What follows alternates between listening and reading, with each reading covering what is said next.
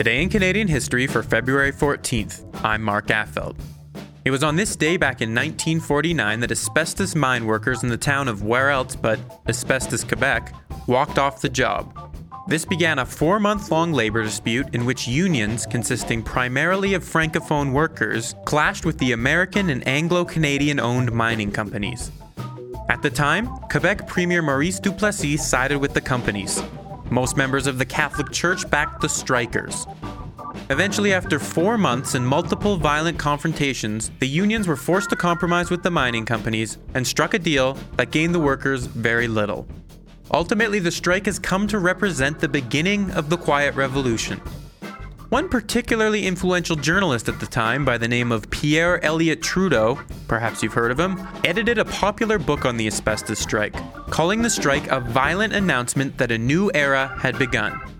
To learn more, I spoke with Dr. Damien Claude Bélanger, an assistant professor in the Department of History at the Université d'Ottawa, as well as author of Prejudice and Pride, Canadian Intellectuals Confront the United States, 1891 to 1945. So I'm wondering, what do you think about the idea that the asbestos strike was the catalyst for the Quiet Revolution? It's a gross overstatement in terms of its it being sort of a revolutionary moment. Well, it's often presented in a Manichaean way in the sense that Duplessis, the Premier Duplessis, the Premier of Quebec, and the bosses of the various mines and sort of the conservative establishment of Quebec are up against a new sort of liberal, progressive force, which is defeated in the short term but will win out in the long term. And it's sort of a moment of opening consciousness. That's not, entirely true. Again, as I say, it's an important moment in Quebec labor history. It's a significant strike, but it's a strike it's a complex strike, and it's a strike that is led by a Catholic union that receives the backing of the Roman Catholic Church.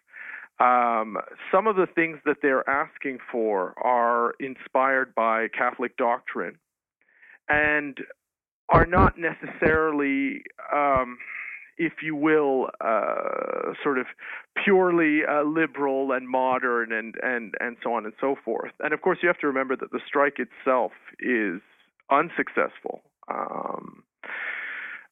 So it's a mixed bag. I mean, was there a real sort of tangible impact of the strike? I mean, would the Quiet Revolution have looked different had the asbestos strike never happened? Well, I mean, there was going to be a Quiet Revolution, with or without the asbestos strike. Okay, I guarantee you. And in many ways, the Quiet Revolution is already well in place. Okay, because the Quiet Revolution is not just about a sort of change at the top, right? It's a wider social change, cultural change.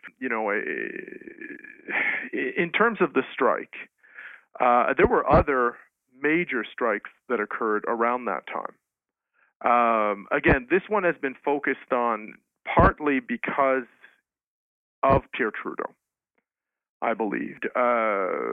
In terms of its concrete impact, I mean, for the average worker, it eventually led to a modest pay increase, but only after the strike was broken, and many workers were not rehired. It did not lead to any short-term or medium-term gains or significant changes for the workers of Quebec. Its significance is really largely symbolic. And in terms now, Pierre Trudeau often presented this as a moment where French Canadians became conscious of their status. Okay. I can assure you that they were conscious of this beforehand. Okay, the nationalist movement in Quebec had been hammering away at the capitalist, the English-speaking capitalist class for decades. So it was certainly a moment of mobilization. Public opinion certainly favored the strikers by and large.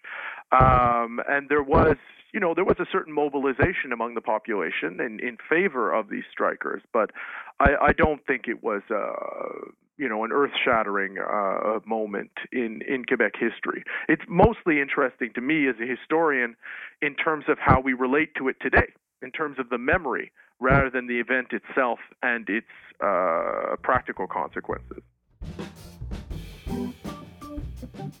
Today is a day full of Canadian history. Physicist Eli Burton, who built North America's first electron microscope, was born in Green River, Ontario on this day back in 1879. The Université de Montréal was incorporated on this day back in 1920, and on February 14, 2010, Marc-André Bilodeau won the first gold medal for Team Canada during the 2010 Winter Olympics. Bilodeau's gold medal win in the men's mogul marked Canada's first Olympic gold won on Canadian soil. And as always, we aired this episode of Today in Canadian History. Today in Canadian History is produced by CJSW 90.9 FM. The executive producers are Joe Burima and Mark Affeld. Original music is produced by the Fisk, Fletcher, and May Trio. For more information on the series or to recommend an event or moment, check out our website at cjsw.com/Today in Canadian History. Once again, it's Canadian quiz time. You have to follow me closely on this one. Remember the TV show The Red Green Show? Well, Asbestos, Quebec inspired that show's fictional town of Port Asbestos. But my question to you is, what is the name of the fictional town that The Red Green Show took place in? Got it?